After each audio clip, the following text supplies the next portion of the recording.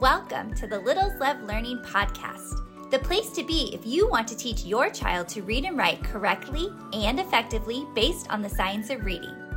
My name's Erin, and I'm a former classroom teacher with my master's degree in early childhood education and over 15 years experience. And although I'm no longer in the classroom full-time, I spend my days subbing, tutoring, volunteering, and working with students on their literacy skills. I am passionate about helping parents like you understand how kids learn to read and write in the right way, because yes, there is a right way. Each week we'll tackle the most important topics in early literacy, including the best way to teach letters and sounds, the difference between sight words and high-frequency words, and why spelling and handwriting should not be skipped. Are you ready to help your child become a strong reader? Then let's dive into today's episode. I want to share with you a really effective way to teach high-frequency words to your kids at home or to your students that's called the HeartWord method. Now, before we dive in, I do have another video on my channel all about the differences between high-frequency words and sight words, so you're going to want to check that out so you know the differences. And then I also have a video all about phoneme-grapheme mapping so that you know what that is. And in that video, I give you an example of how to phoneme-grapheme map. So today's video is going to be a continuation of that so that I will show you how to phoneme-grapheme map, but using a special method called the HeartWord method, which right now is very popular on Instagram and Pinterest and TikTok, and it comes from a company called Really Great Reading that uses HeartWord magic to teach these high-frequency words. So let's get started. Just as a quick review, in case you haven't watched my other videos, phoneme-grapheme mapping is a research-based activity that helps readers with their word recognition skills. So, as we know, phonemes are those speech sounds, the smallest unit of sound in speech, and grapheme are the printed letters that we use to represent those speech sounds when we're writing and when we're reading.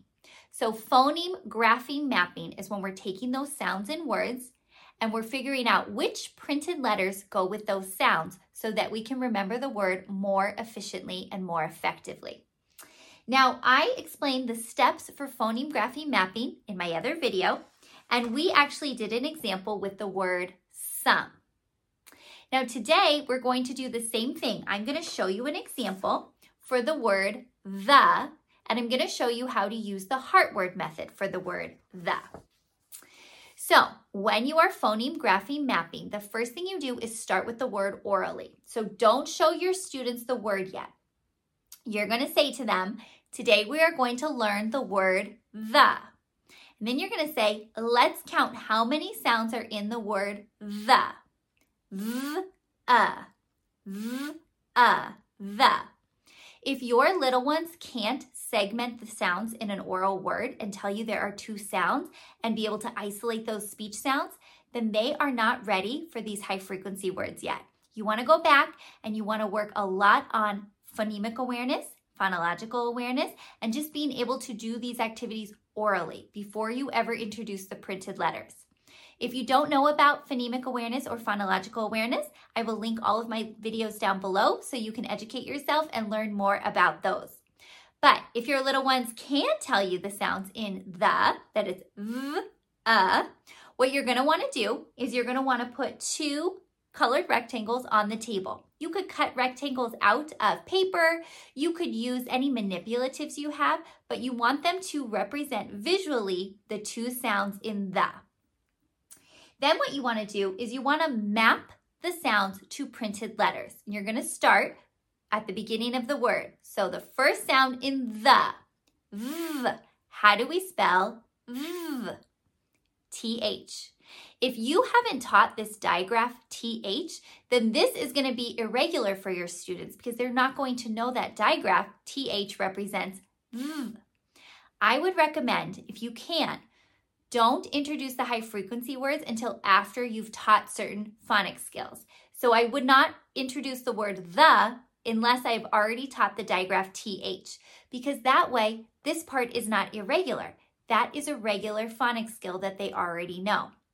You can go through and look at your scope and sequence if you're a teacher in the classroom, or if you're at home, think about the sounds your child knows, and then pick the high frequency words that you've already taught those phonics skills. That way there are less unexpected sounds. You want to have the least amount of unexpected sounds in the word. So in this example, this child already knows that TH represents V. So they've done V, and I write TH underneath that first colored rectangle. Well, now I go to the next sound. What's the next sound in the? The sound is But guess what? It is not going to be spelled the way we think. It is not represented by the letter U, which we would expect. This is an unexpected sound that we need to know by heart. We actually spell this sound with the letter E. So we write the E, and then we put a heart here. A heart representing the unexpected sound that we need to memorize by heart. That's where the heart comes from, because there's one sound that's unexpected that we need to memorize by heart.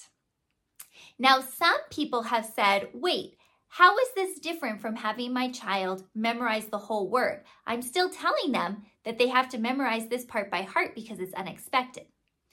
The difference is we don't store these words visually in our brains. We store them as sounds. So now that we've pulled apart the sounds, V, and we've shown V, how to spell those sounds, your little one's brain is going to remember it so much faster and so much more efficiently than if you just gave them the whole word the and told them to memorize it without pulling the sounds apart. So when you pull the sounds out and you map the letters onto the sounds, their brains are like, oh yes, I see the sounds, I see the letters that map onto those sounds, I've got it. They're going to remember it so much more efficiently and for longer. They're not going to forget it once they have it mapped in their brains. I read in a book once where it was saying there are certain words, sight words, that we can read without slowing down to decode them that we just know by sight. And you can't not read those words.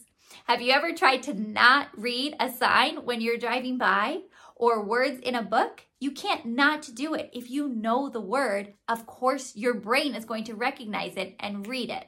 So that's kind of what happens when we phoneme grapheme map these high frequency words.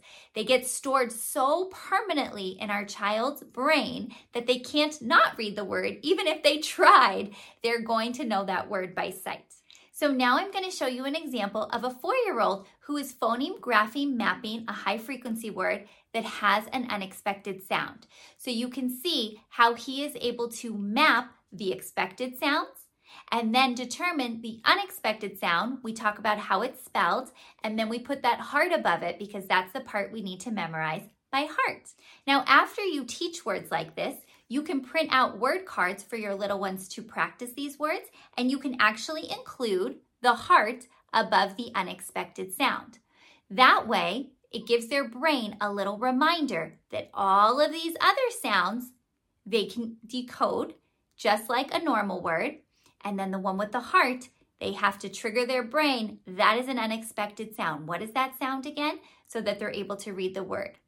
You could do it like this, but you can also include the sound dots at the bottom if you want them to touch and say the sound to make it multisensory and make sure that they're actually understanding each of the sounds in the word and how to spell those sounds.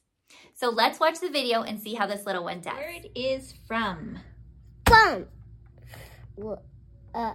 Good. What's the first sound? How do we spell it? F. Good. What's the next sound? R. How do we spell it? R. You did lowercase. You did lowercase. Good. What's the third sound?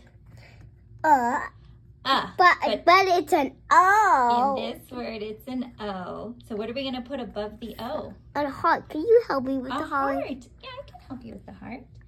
Because this is the part we need to remember by heart. Hey, Mom, can you color it? I need to color it in.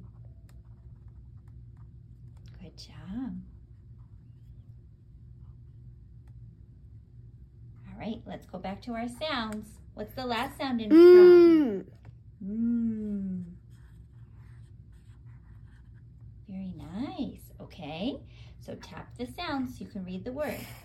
From. from.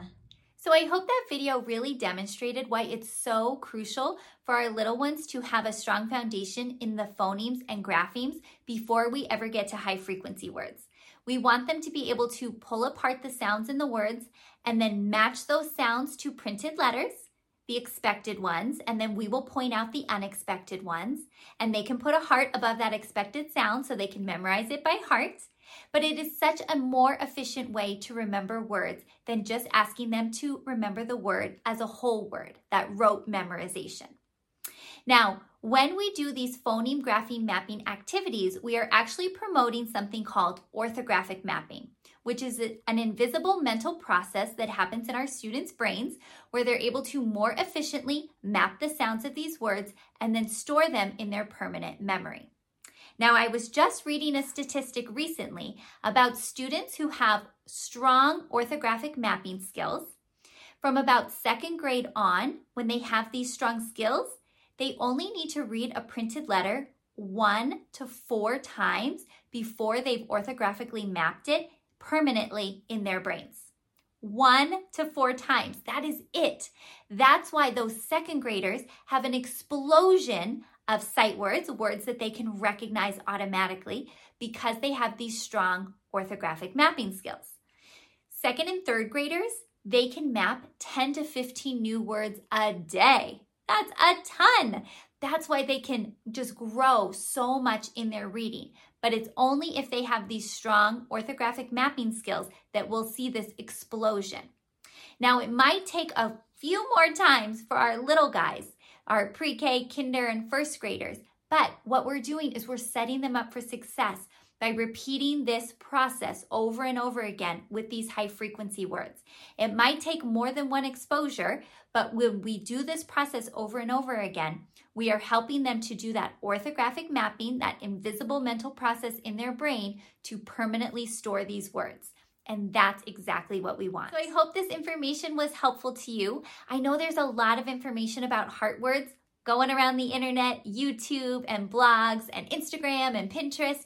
And so I hope this was clear and really helped you to understand what the heart word method is, why we use it, and how you can start implementing it either at home with your little one or in your classroom, because I guarantee you are going to get much better results and your students and your little ones are going to be much stronger readers if you go through this process. Thank you so much for joining me in today's episode.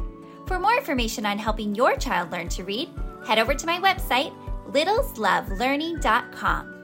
While you're there, don't forget to join my email list so you stay up to date with all things early literacy.